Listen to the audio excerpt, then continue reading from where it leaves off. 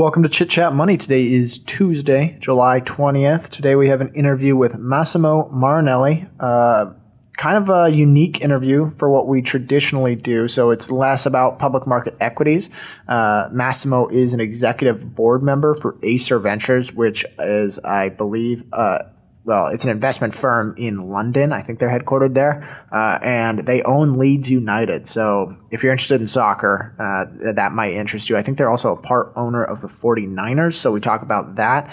What were your favorite parts about the interview? I was trying to prime for information about Formula One because I know that investing in that, people get excited about that as well. Because he did, I believe, was it? It was in a prior life. Yeah, in his investment banking, I think he talks about this. He did some transactions or helped in some transactions for them. Yeah, I mean, I was just interested on how they formulate the deals with the soccer clubs and how that works in relationship to the owners and the general managers and stuff like that. Well, they are the owners, but like say there's a controlling shareholder or something, right. How they have to negotiate with them.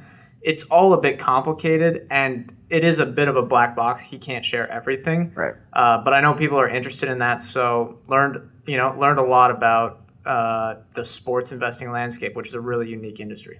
Yep, and then we have our show notes on the back and some acquisitions, some mergers, some deals to talk about. So we'll get into those. But before we get to that, well, we don't want to give a little teaser. Oh, okay. What are you talking about? UMG deal was squashed. Universal Music Group. Got people, yeah. So Universal Music Group got SPACed or whatever they're trying to say. Got SPACed. Yeah, I know, but SPACed. People whatever. but it's Bill Ackman, so they're like the deal got. Whatever. But then Square is also apparently trying to get into a Bitcoin DeFi network. We're going to talk about that. Crypto, exciting as always. What about you?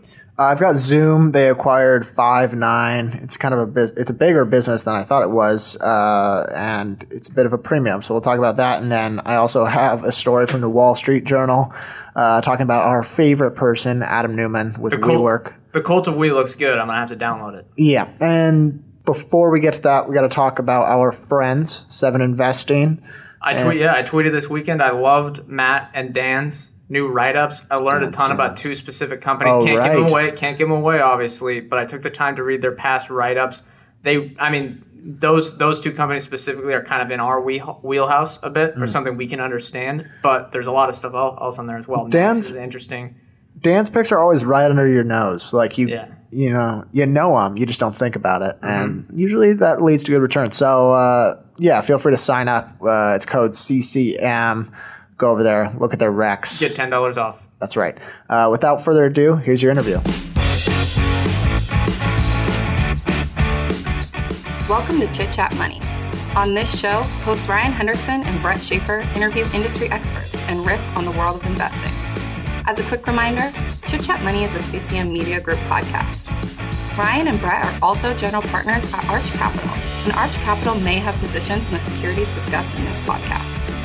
Anything discussed on Chit Chat Money by Ryan or Brett or any other podcast guests is not formal advice or recommendation. Now please enjoy this episode.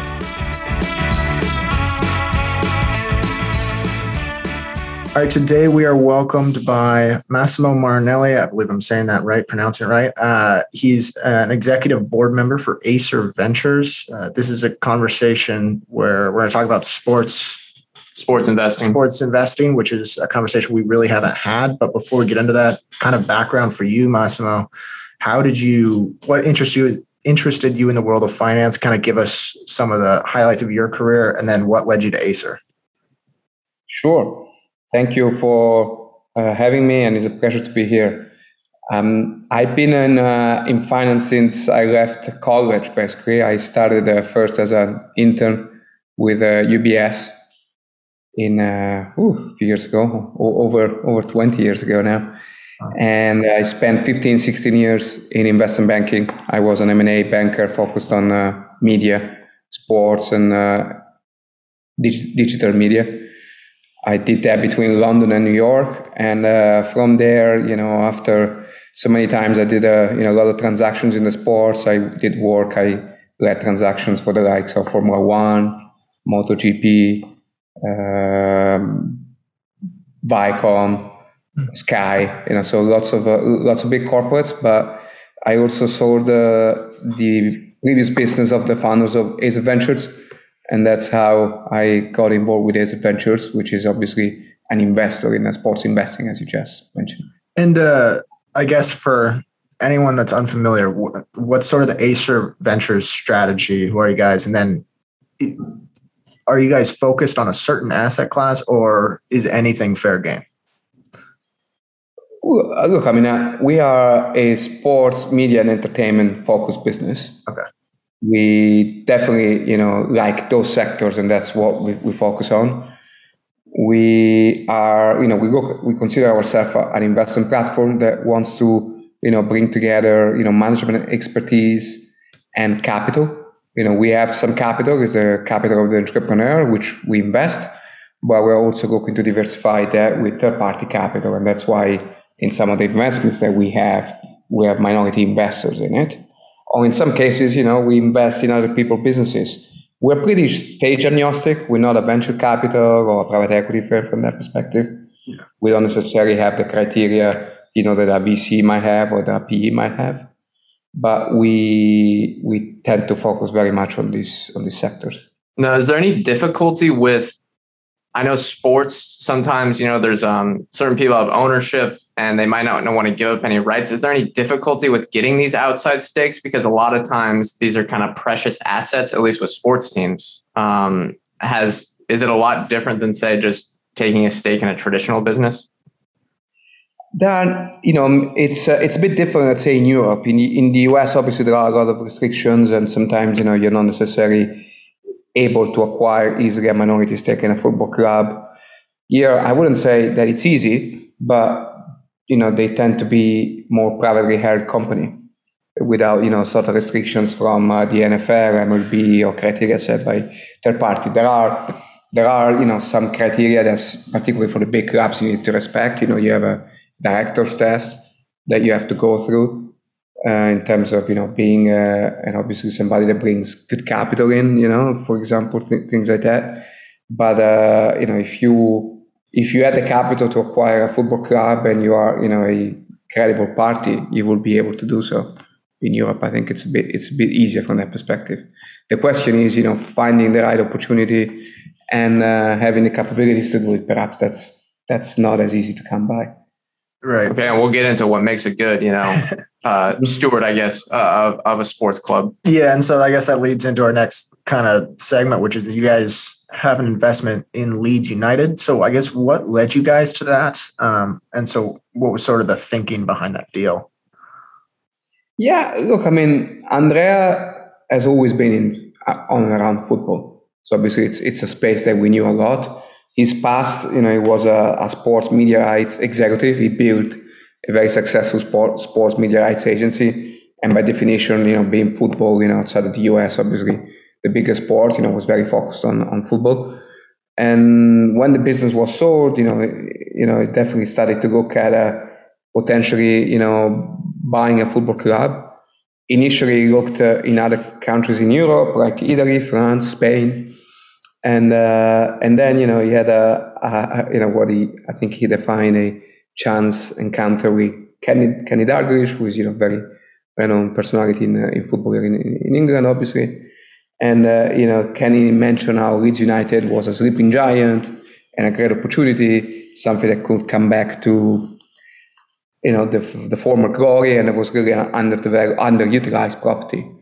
And I think that's what instigated the interest. Andrea had a first meeting first visit in, the training ground in Thorpe Arch, and really fell in love with the club. The club happened to be owned by another Italian soccer investor, football investor, and I guess the rest is history. And I guess, have you always had sort of an interest in soccer, or is that more football? Football. Well, look, I mean, as I'm sure you can hear, I'm Italian, so obviously. So it's been a good week. It's a good week, yeah. Yeah, besides being a good week, definitely, it's the home sport. So I think it's very difficult to find an Italian boy that doesn't like Italian. Not that I'm a boy anymore, but when I was a boy, I used to play football and follow football a lot. So yeah. And What so from the financial side, what do you guys contribute to the football club? What I guess Andreas and the team, what are they doing? And then maybe if you could, how does this business work? I think a lot of listeners understand what sports teams are. I mean, those are pretty easy to understand. Everyone's fans of one, but how do they actually make money? Yeah, look, I mean, at the end of the day, you're hitting the nail in the head, right? Because at the end of the day, you're looking at a property that is a bit different from some of the other investments you might make. A sports club, whether football or other sports, really has two very distinct areas. One is the sports side. You have the team, how it performs, how you manage that team, how you make sure it's successful on the pitch. And on the other side, you have the business side, which is more, how you can make sure you got the wherewithal, the means to support that sporting side.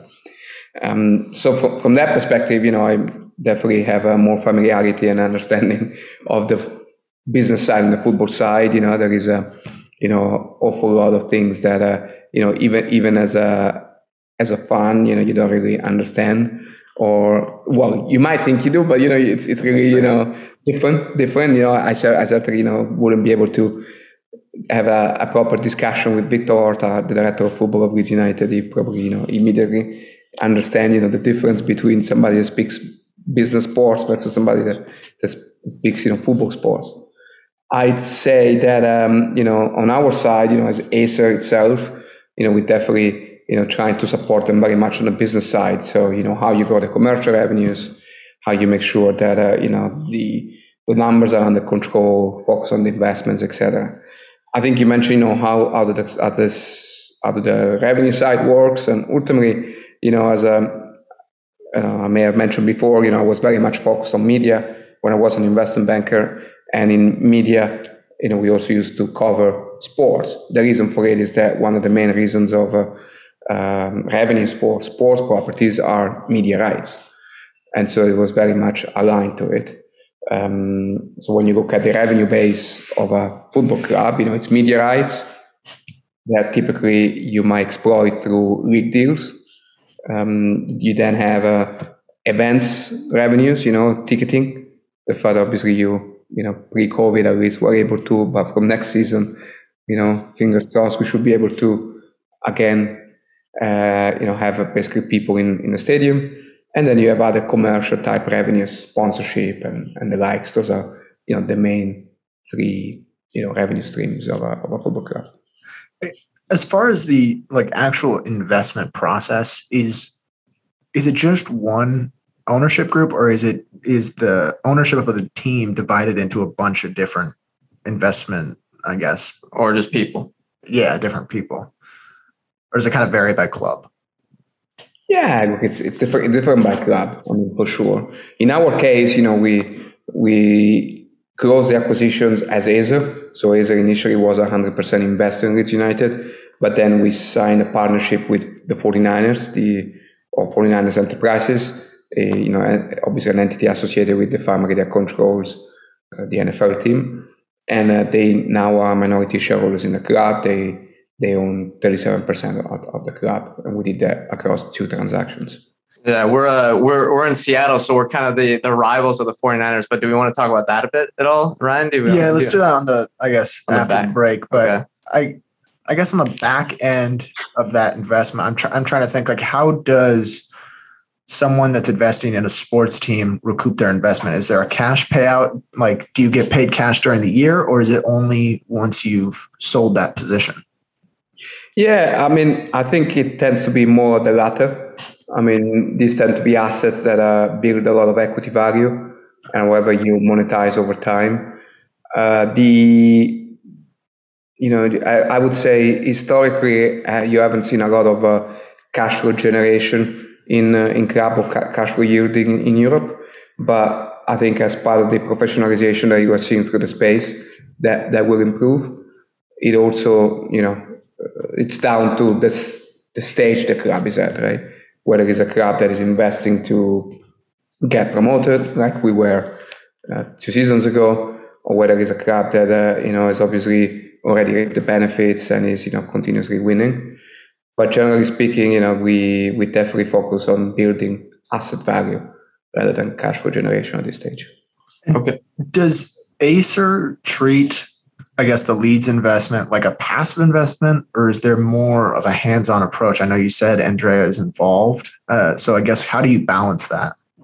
Well, I mean, Acer is very much an active investor. We are not just passengers on any of the investments that we make. In fact, we don't make investments unless we got something to add, really. And I think that's a key point in terms of our investment strategy. Is about the fact that we are not just provider of capital, and we're not just an investor manager, with some expertise in a subsector. But Acer is comprised by people that have got real expertise in the sector, starting from Andrea and his past, as I mentioned, successful entrepreneur in sports media rights, and now obviously in broadcasting and football, but also other members of the management team like Mark Watson. They used to run BT Sports and launch the BT television services.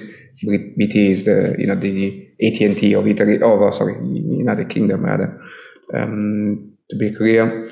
Or Graham Wallace used to be chief financial officer at Man City, and before that, long experience in Viacom, just to name a few. So we really are a management team that brings capabilities to the investments that you make. Okay, and then one more from the business side. What's a mistake someone can make in, without, you don't have to give any examples or anything like that, but if someone's investing in a sports club, I guess a winning team solves everything. But from the business side, what's a mistake that some investor can make when, underwriting a investment in a sports team, and what could go wrong? I think it's always easy to overestimate the commercial potential of a franchise in the short term. I think you need to be mindful that if you have something that you're just getting out of a bad moment or bad management or whatever, is not going to be able to suddenly multiply revenues like that. It's possible over time, but it takes some time. So I guess it's how to manage that bridge between being unsuccessful and being successful. Okay, I think we're going to hit a quick break, but on the second half, we'll talk more about your guys' sports media assets. This episode is brought to you by La Quinta by Wyndham. Here you are, miles from home and ready to start your vacation. Good thing you're staying at La Quinta by Wyndham. They have free high-speed Wi-Fi to stream all your favorite movies. And in the morning, get fresh waffles with their free Brightside breakfast. Or squeeze in a workout at their fitness center. Either way, you're ready to conquer the day. Tonight, La Quinta. Tomorrow, you triumph. Book your stay at lq.com. This episode is brought to you by KPMG. As a business leader, how can you innovate, build trust, and move forward in a digital era?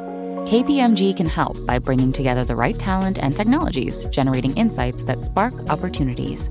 To explore their thinking, visit read.kpmg.us/opportunities. Okay, welcome back in. We want to hit on, because you guys have a few more assets and some of it's in sports and media. So I guess before we get into the specific properties that you guys have, how has the sports media landscape changed in your view amidst COVID, and then how have viewership habits been changing in general? Yeah, definitely there are a lot of changes in the sports media landscape that we had to really address and live with. The impact of COVID, I think, has been evident to everybody in terms of sometimes the inability just of having games going on, which was clearly pretty massive impact. But I think what it has done, it has accelerated some trends in terms of making people more comfortable with the ability to just rely on mobile phones and perhaps more video calls and things like that. And I think that has also had an impact on how people will want to consume media and utilize technology for that. So, for example, that's the reason why we launched last year Live Now, which is a pay-per-view business focused on live events, which were clearly not available to enjoy, live in, if it was a concert in an arena or whatever. But, we produced concerts and made them available online. And also, we think it's a good innovative solution in terms of allowing people to just buy events on the spot, on the go, perhaps from, in the future, social media, rather than subscribing to this or that, cable or software provider. What happened to viewership? Did it boost during COVID? Did it increase with everyone locked in, or was it kind of flat? No, the audiences were good. Obviously, we had the issue of not having games at times. So we had to navigate through that.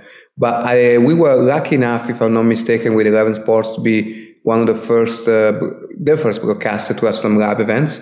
We had some baseball in Taiwan that came back. I think it was the first real, let's say, relatively major sports event that came back. And we started getting calls from every broadcaster in the world, basically, to get access to that content, because everybody was craving some sort of live sports. Interesting. All right. And then what, I guess, if my notes are right here, you guys either own or have a stake in the broadcaster 11 Sports. That's at least in the United States, I assume it's like that in Europe and other places around the world as well. There's a ton of, I wouldn't call it uncertainty, but there's a lot of things up in the air of where a lot of the broadcasting rights are going to land. We've seen in the United States, at least, and I guess in Europe as well, Amazon and other, platforms like that buying up rights. We had that for the NFL here. How do you guys look at that, and what's your strategy for the eventual movement of all these broadcasting rights to online platforms? So 11 is a business that was founded by Acer. Okay. So it was something that was again born out of an idea of Andrea, given his expertise in the space. We are the majority shareholder, but we do have minority shareholders, which are very very reputable and big companies in the world of sports and media, and all recognized investors like Sapphire, the Sapphire Capital, which you might know, them not far from you guys originally, or NBC via Comcast, or Liberty Global Ventures.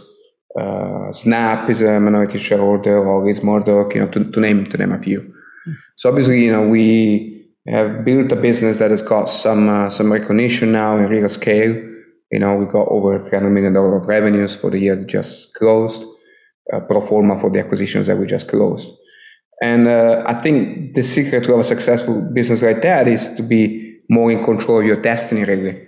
So, you mentioned, yes, buying rights, but not just focus on the live rights. Is also, what other sort of, propositions you can offer both to the fans and to the partners that you have, the rights holders.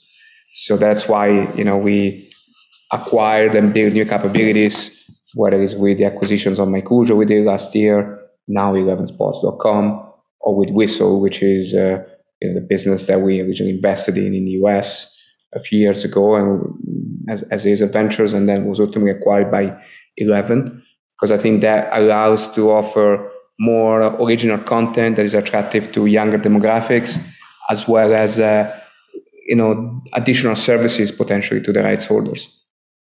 Would there be, this is kind of a random question, but would there be any benefits to taking any of your assets public? I know it might be hard, I guess, with a sports team, although I've seen Man United, I think, is publicly traded. Man U and a few others. Public and a few out there for sure, yeah. Would there be any benefits to that? I think, particularly with the SPAC craze that you guys, I'm sure, have debated in the past, you can imagine that, there is definitely a lot of focus on sports, right, as well. I mean, that's also well known. There are, I think, tens of SPACs focus on the space. So obviously, we have to consider that as options. It's also part of a job of an investor to look at every option. As part of it, you're right. There is a lot more examples of of companies rather in the media and media sports space listed than clubs. I think it's definitely an area that we will need to consider. I mean, on the media side, I think it's easier to get comfortable with the diversification On the sporting side, because you mentioned very, very big club. I guess somebody also needs to consider how to build that position as a one single club. Right. And do you want to talk about the U.S. operations? What all do you guys own as far as investments over here? Yeah, obviously we are very active in the U.S., whether it's through our partnerships that I mentioned with the 49ers already, but also direct investments that we have made. In the past, I said we invest in this business called Team Whistle that was then bought by 11 Sports, so that was our first big investment in the US. But we also are an investor in a company called Sports Data Labs. That is a software as a service proposition focusing on collecting human data from athletes. Oh, cool! Nice. Yeah, so that's another business we're invested in, and also Live Now is very active in the United States. So definitely, we unfortunately haven't been spending physically as much time as we would have liked in the US. We used to come very regularly. Obviously, with COVID, I'm based in London. It's been a bit more difficult, but I hope that will change soon. But we definitely see the US as an important part of our investment and operations. So with stuff in, I guess it's in any area. Do you think the best way to I don't know if it's just revenue maximization or just the ability to get the most from your avid watchers? Do you think the best way to do that is to go after some, niche subscription services, kind of like a lot of people have been going after? Or do you think just the ad supported model is better? Because it seems like there's a lot of avenues that you can go about it once a lot of these rights get debundled from, what I'm missing, the cable bundles. I mean, at the end of the day, it's content and reach dependent in a sense, right? I mean, there are some content that can definitely work well with niche subscriptions and should definitely be pursued. I think it can also be always an additive strategy for content that might be big in certain countries or in certain areas, but not in others, because people are more mobile. And there will be, always somebody out there that might want to be willing to pay to get access to original content somewhere.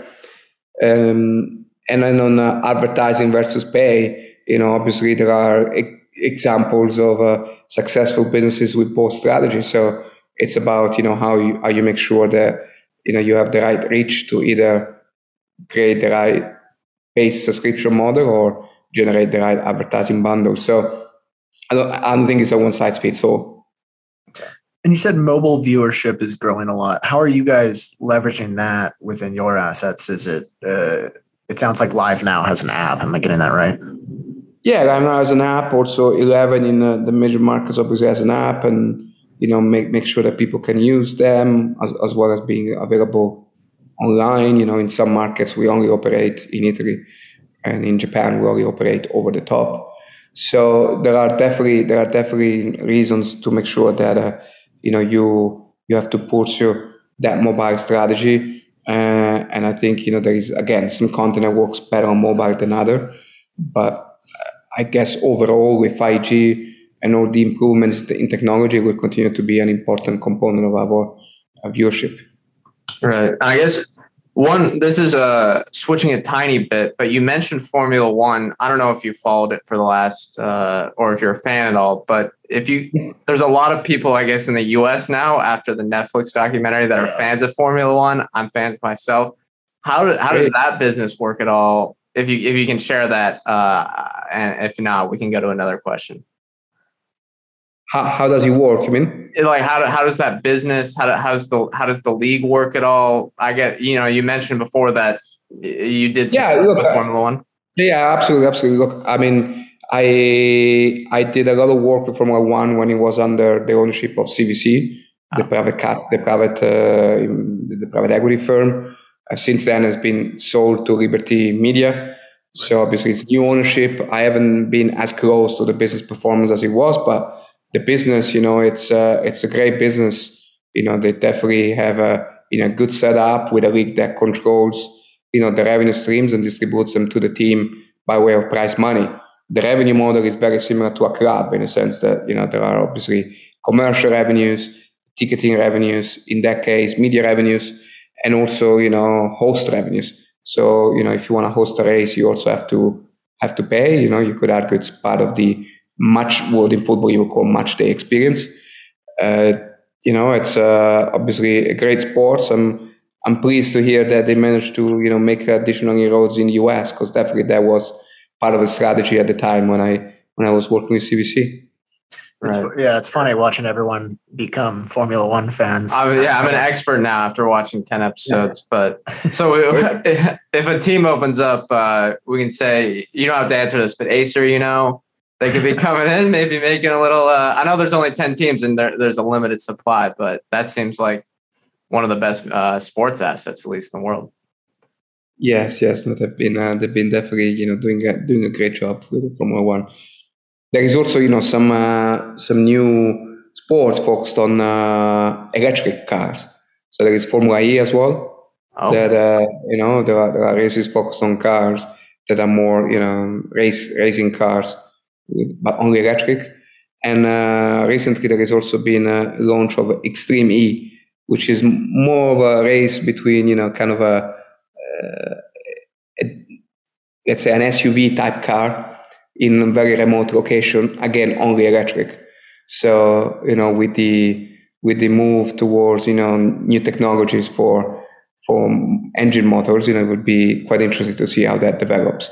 But Formula One cars, they already are hybrid, right? They're not as they used to be, just petrol cars, petrol engine. They haven't been for a long time. I mean, it's probably over 10 years now. What impact do you think, and correct me if I'm wrong, Brett, but it sounds like they're putting like a budget across the league, sort of like a salary cap. Do you think that would benefit the league at large, or? So there is no such thing as a salary cap at the moment in the Premier League, which is where it plays. There are some restrictions in terms of financial fair play. So there are some restrictions in terms of how much money you can invest into the club, or you can have a club lose. So basically, it's sort of a element of controlling the fact that, you can't just keep spending if you don't have the revenues to support that spending. So, you can only lose a certain amount of money each year, let's say, controlled over a 3-year period. There have been, noises in the past around salary caps. So, for example, I think the league below the Premier League in England considered that last year, but ultimately wasn't approved. Would it be a good change?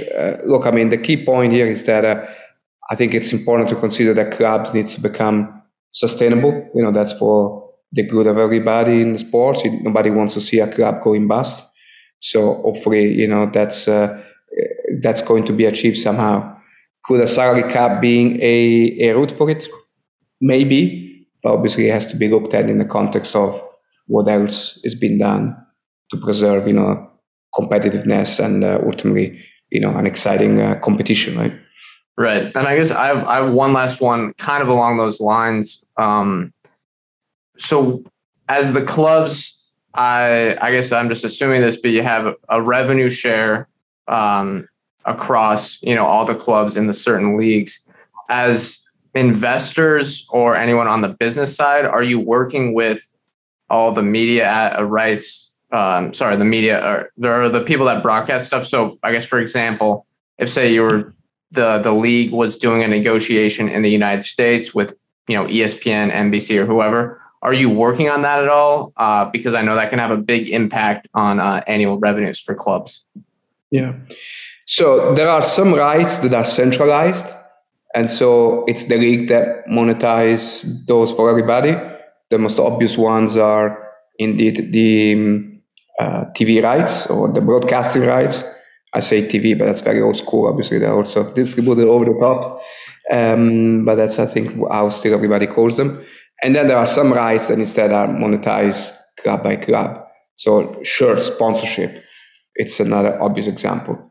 So for us, it's of course, very much involvement on the ones that we can monetize individually for the club versus the ones that the league monetizes. All right, that makes sense. Oh, I have one last question too. Do you have any take on the European Super League. Oh, that was kind of relevant more a month ago. But what was the incentive there from the clubs? And then, if I remember correctly, Leeds was the team that had the shirts on. That I'm blanking on what it said. But. Yeah. If you want, we can send you one. We're all game. We're game. Exactly. Football is for the fans. That's exactly what we said. I mean, but that's indeed the point. I mean, I think the clubs that subscribe to it, they had in the press release that they felt that, well, for a start, they were obviously looking to get more cash in after COVID. They had significant losses. And of course, if you are a big club and you can't host 20 games through the season, you're going to be more, you're going to lose more revenues than a small club, right? That has got 5 people going through the gates. I'm not talking about my club, our club. I'm just saying in general, right? Obviously, the bigger you are, the more revenues you lose from loss of ticketing. I'd say the overall structure, the overall thought process around that was really mind-blowingly badly executed, and that's why it ended so quickly. It's definitely an area that I think people will need to just be mindful of. You don't want something like this to happen in that shape or form without being really discussed. I think there are great competitions already happening to the extent that people are looking at ways to make the sports industry more sustainable. Let's talk about it, right? I mean, as I was saying before, by any means, it's important that the sports sector remains more sustainable. But, doing a private club, probably, wasn't well received by the fans. And ultimately, without fans, there is no successful sports team. And you said it was poorly executed. I think that was kind of the view from the rest of the world as well. What do you think they should have done different in trying that strategy? I mean, obviously we weren't part of it, so we definitely don't know all the things that they've done or they may have not done. But just looking at it from outside, I was, I guess, surprised that there was no clear management structure that was presented. No spokesperson. That was identified. So you kind of have a few clubs speaking rather than one central representative. I guess it's difficult to mention, but I think most importantly, perhaps, was the lack of inclusion of the rest of the football world. Right? I think it really looked like it was 6 clubs against. Was it 6, right? Or 6 or 8. Yeah. 6, and initially 6 clubs against the rest of the world. Right? So that was it. Probably. Not the way you expect what is still a sporting world to be the way you start something new, right? You probably want to make sure that there is obviously there are regulators, there are a lot of other players in the space, even politicians. I guess it was quite surprising. I guess the political reactions was also bad, and just wonder how did that happen? If it was such a big project that has secured potentially funding from big banks and the likes, how did they just, not include the rest of, the rest of the stakeholders? Right. It seems like, especially with sports assets, taking care of your fans and I guess the other stakeholders are really important for building a durable franchise. Mm-hmm. Yeah, absolutely. Okay, a wrap-up question. We ask this to all our guests. What is one piece of advice you have for anyone that's considering a career? And I guess your background's kind of in finance, so anyone considering a career in finance. I think it's very important to just first of all make sure that you look at why you might want to get a career in finance. And then just be very focused on securing an opportunity in it, because there are opportunities. Your first one might not be necessarily the one you were wanting, but at the end of the day, this is probably for a reason. If you keep focused on it, and you keep being very motivated, you can definitely make it. It's a career that it's obviously has a lot of entry points. So once you find the entry points, you just need to be focused on executing it properly. All right. And I mean, that's all the questions we have. Where can any listeners find you if they want to follow you or anything like that? You on Twitter or? Yeah, I'm on. I actually, good question. I don't use Twitter that much, but LinkedIn is good, or that's probably the best platform. Yeah, I mean, I'm on Instagram, but I guess. And it's Acer Ventures. If anyone wants to check it out, it's cool. ASER. ASER. That website's cool. Checking out all the stuff you guys are a part of. So definitely. Yeah. Thank you, Massimo. Okay. Thank you very much for your time, and it's been a pleasure to speaking with you. Cox Panoramic Wi-Fi includes advanced security to help protect all your connected devices. You'll get real-time alerts. Oh, like this one, so you don't have to worry about malware. Or when your kid downloads a song from a shady link. And now all your computer can play is red color, where are you? all blocked, thanks to advanced security, included with Cox Panoramic Wi-Fi. Advanced security must be enabled in the Panoramic Wi-Fi app. Restrictions apply. All right, welcome back in. Thanks again to Massimo Marinelli for joining us. Next, we're going to talk about our stories for the week, and I'm going to kick things off. So Zoom acquired a company called Five9 this week, or they are acquiring them, and it's for $14.7 billion in an all-stock deal. Have you heard of this company before? I have not. I had seen it once. I don't think I've ever dug into what they did very much. I think it was during my summer at the Motley Fool that I came across them, but it was like on a screener. So didn't really do any digging. But the acquisition comes at a 13% premium to Five9's closing price on Friday. And it's the second biggest acquisition of the year for tech. I think the first one was Microsoft with Nuance Communications. I'll kind of talk about what they do, and then I'll dig into some of the financials. So they are a B2B software as a service provider, mostly for enterprises, and they're providing customer contact solutions. So it's inbound, outbound, email. So you see the little chat box in the corner of some of the websites. They're kind of powering that. Automated voice, like contact center, if you know what I mean. So like when you call and it receives any inbounds, and it can kind of process them. It's helping enterprise companies. Okay, so a little bit of a Twilio competitor. They're kind of stepping towards that market a bit. I think they called themselves a customer contact as a service provider, which I didn't even know that was a market. Nice. But yeah, and they were, I guess, an $11 billion business before Zoom came in and acquired them.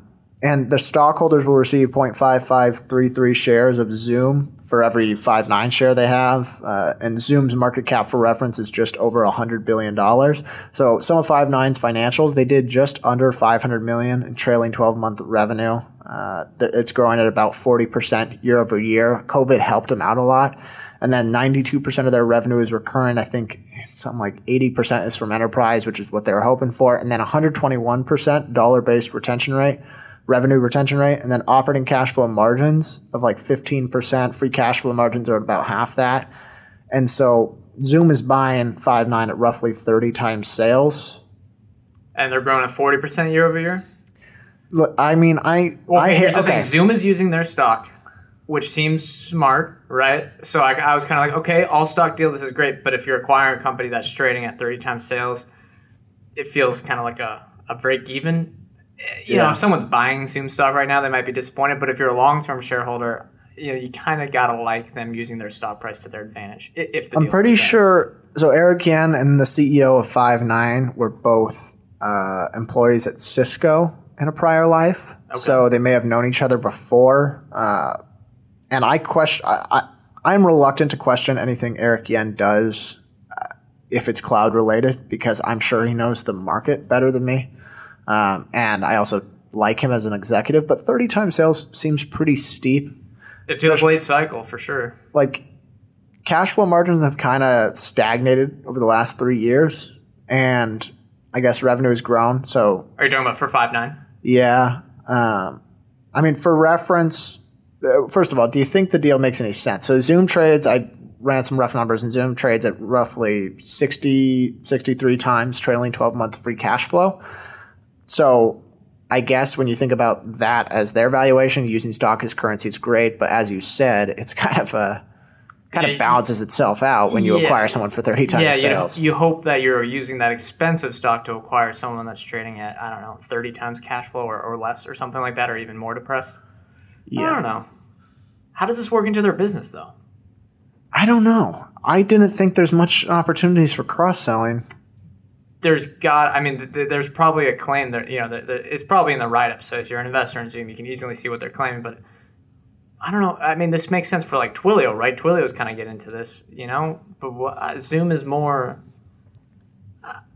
maybe they have a whole plan here for like, okay, here's something that's coming to mind. What about like you're a business that subscribes to Zoom? You can also add on these features if you're a consumer-facing business, but I think that's a small part of Zoom's market. Just not consumer. It's like two different elements. Like one's meant for like to interact with customers, and then one's meant for like internal communication. Yeah, I just don't see I don't know. Yeah, the overlap of Zoom subscribers who would want Five9 at all seems low.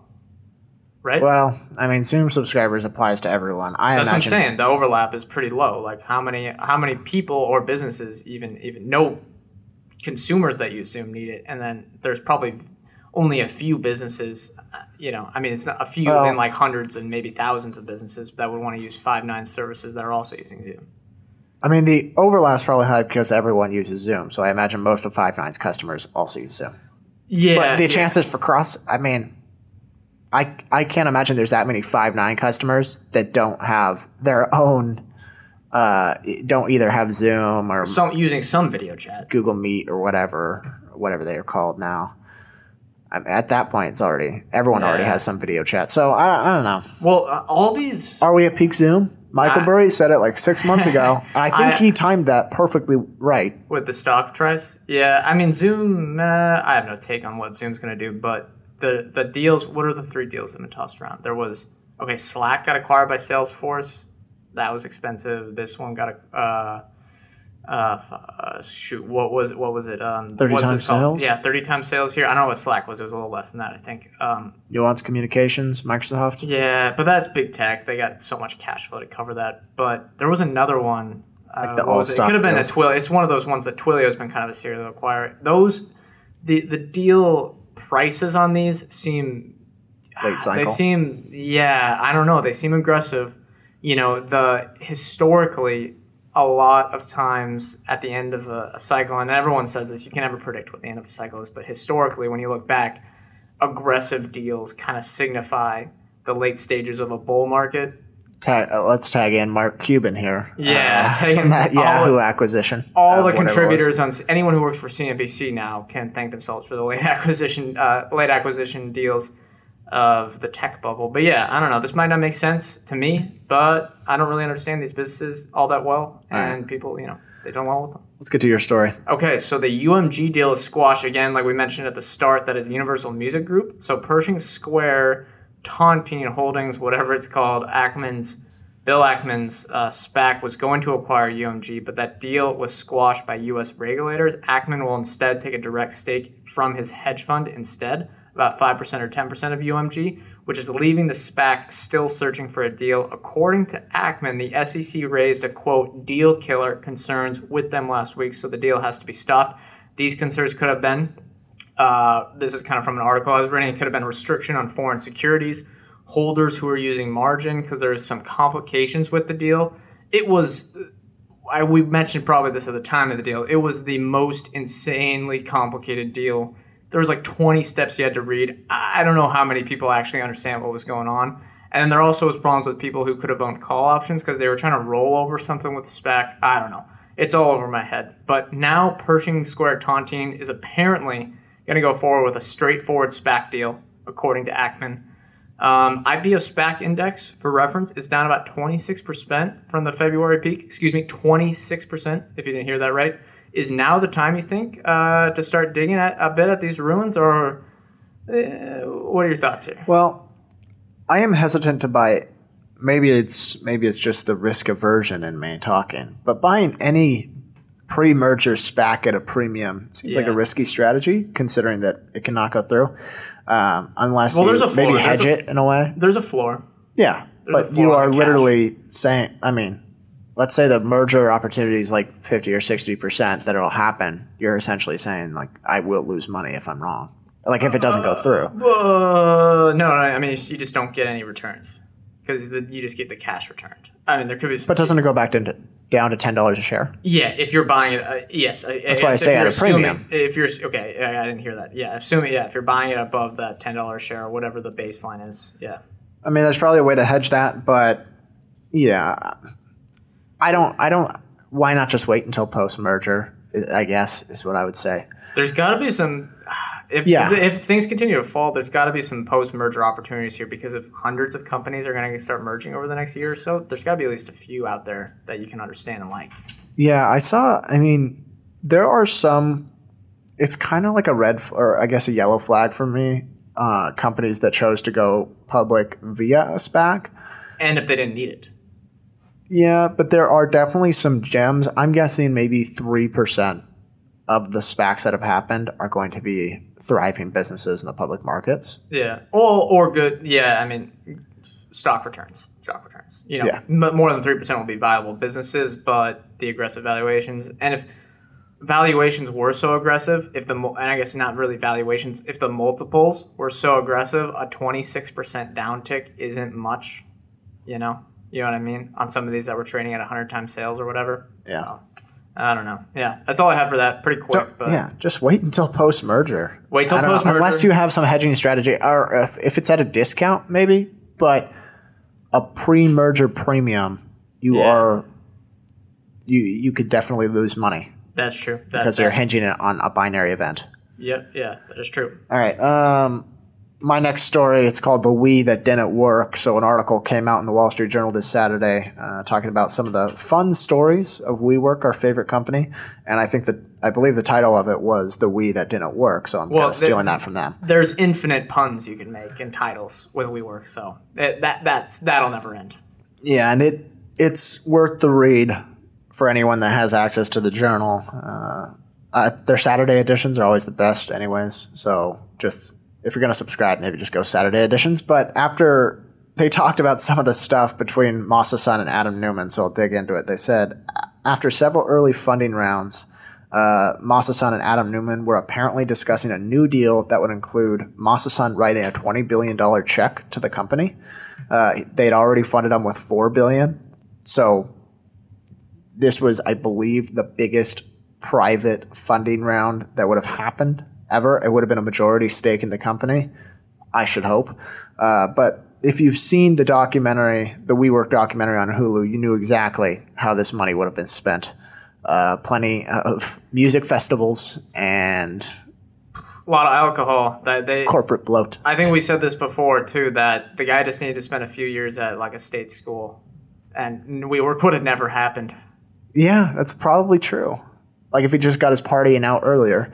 But there's some good quotes too. And then apparently as they were discussing it, Masa Son pulled out his iPad and started jotting down some notes. Here's a quote. He was jotting down notes on a picture of Yoda.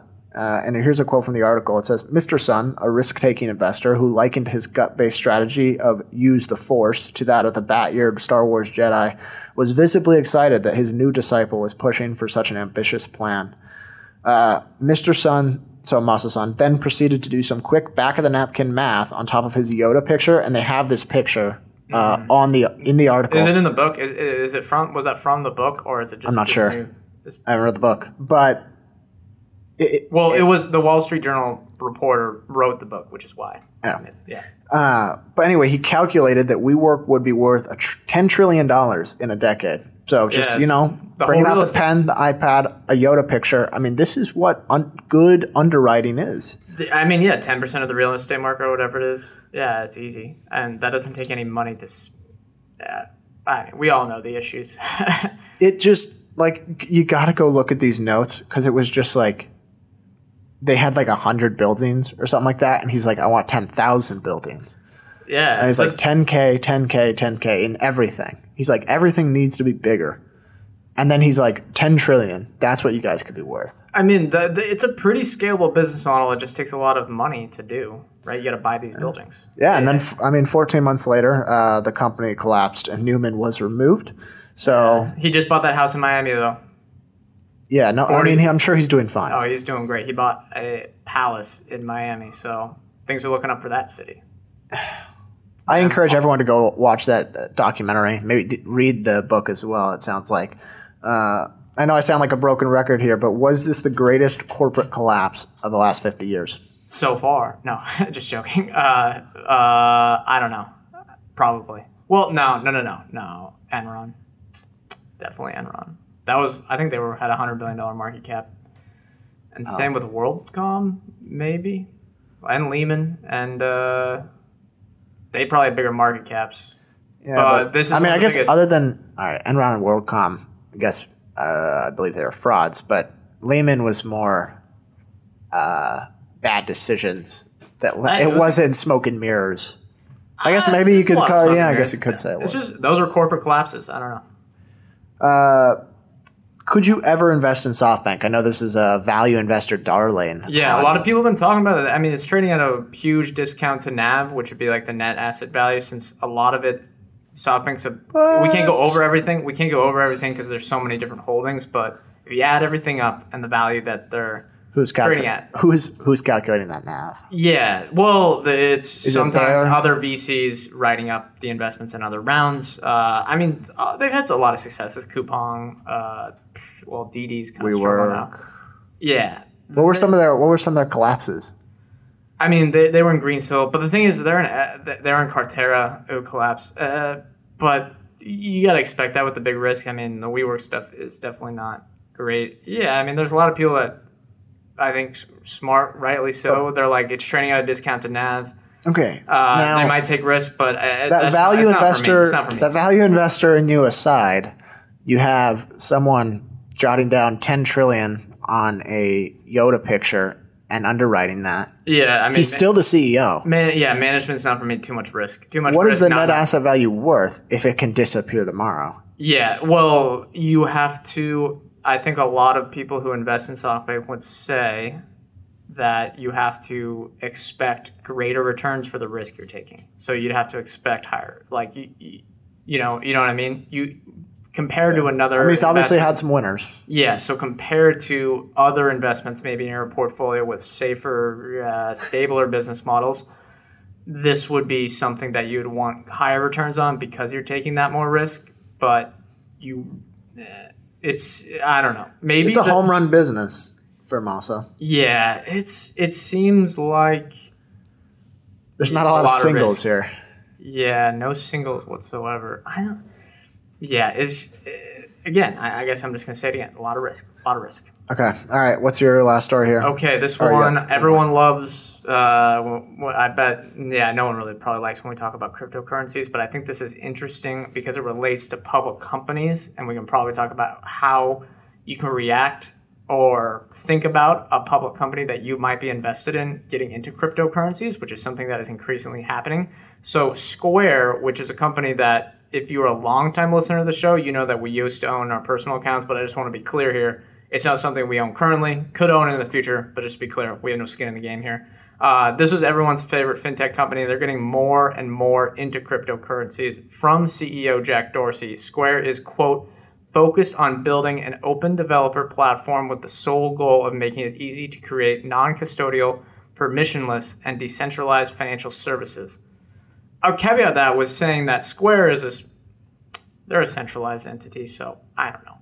But apparently the new unit, which will be what people are calling a Bitcoin DeFi, I'll explain that a bit, but apparently the new unit will include the Seller, Cash App, and the recently acquired Tidal businesses.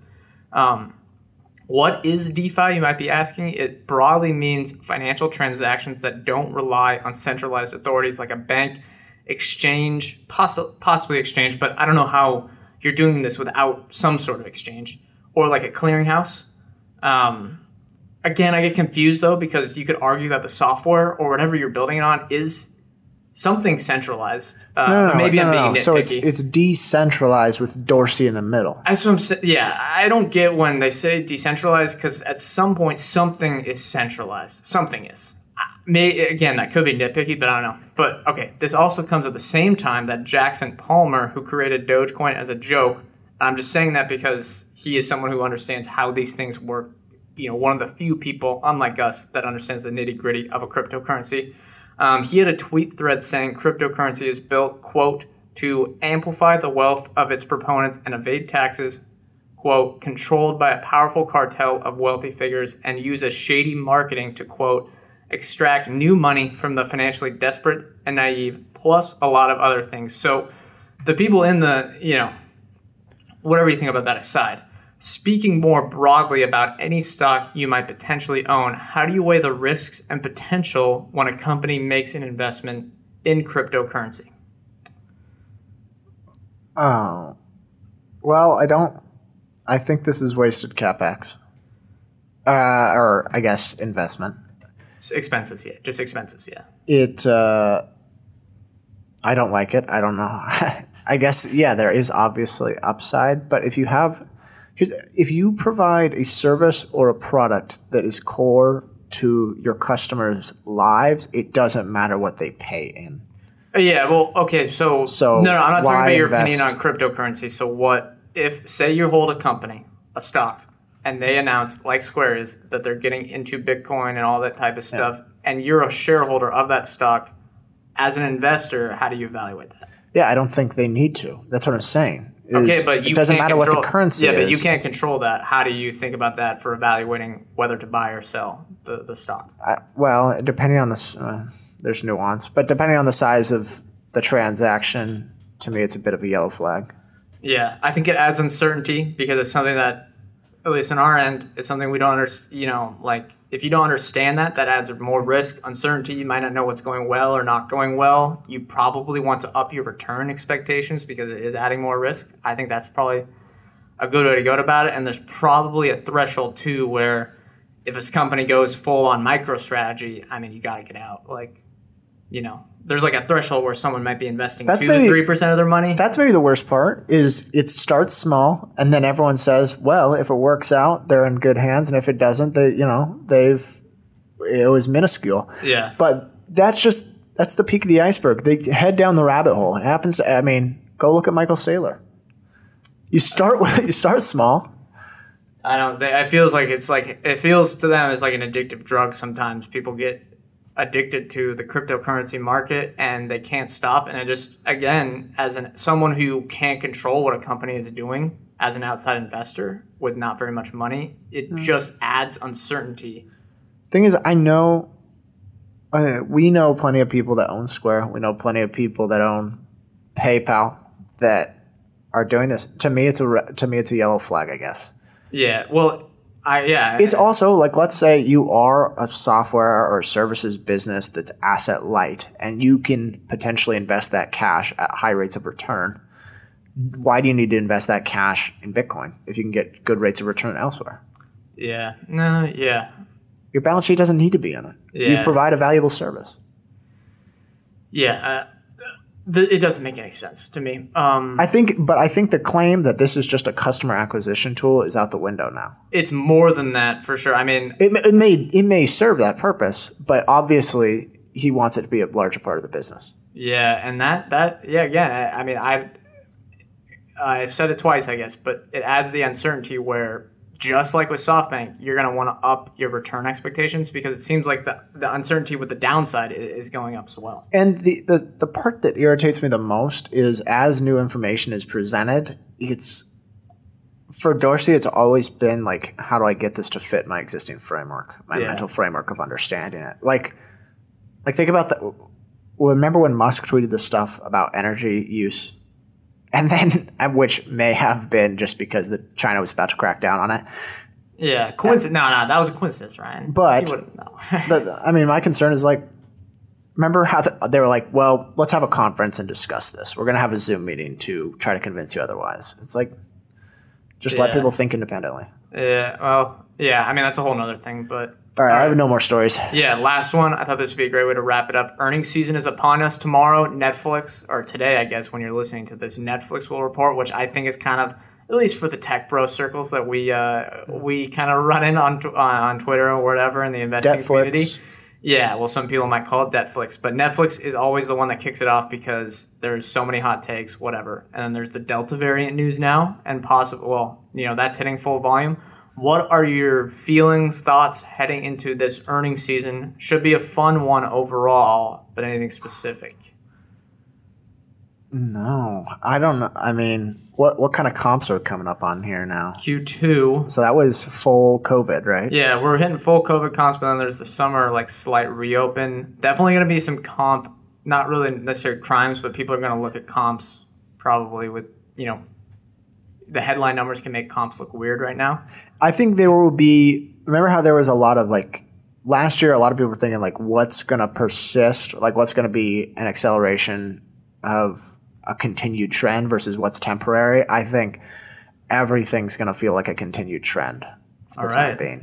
I don't think there's been a lot of. I mean, maybe we'll get restaurant comps that are absolutely ridiculous, because I think for Q2 there's a large chunk where they just weren't open, right? Yeah, not sure on that, but that would make sense. Yeah, the only ones, it seems like consumer discretionary will probably do well. I mean, travel's going to do well. Apparel will probably do well. A little recovery. Restaurant will probably recover. But within the services... Netflix? I don't know. They've had the worst library recently of content. It's been pissing me off. Yeah, that's anecdotal, but I'll say I agree as well. It's been pretty piss poor. I will also... I'll caveat that by saying I haven't churned yet, so congrats. Yeah, no one. Yeah, you always say that, but you never churn. But yeah, with Netflix, it's always Disney Plus. Loki crushed it. Well done. Oh, really? You know what? Marvel, I was a doubter to start. Marvel's kind of.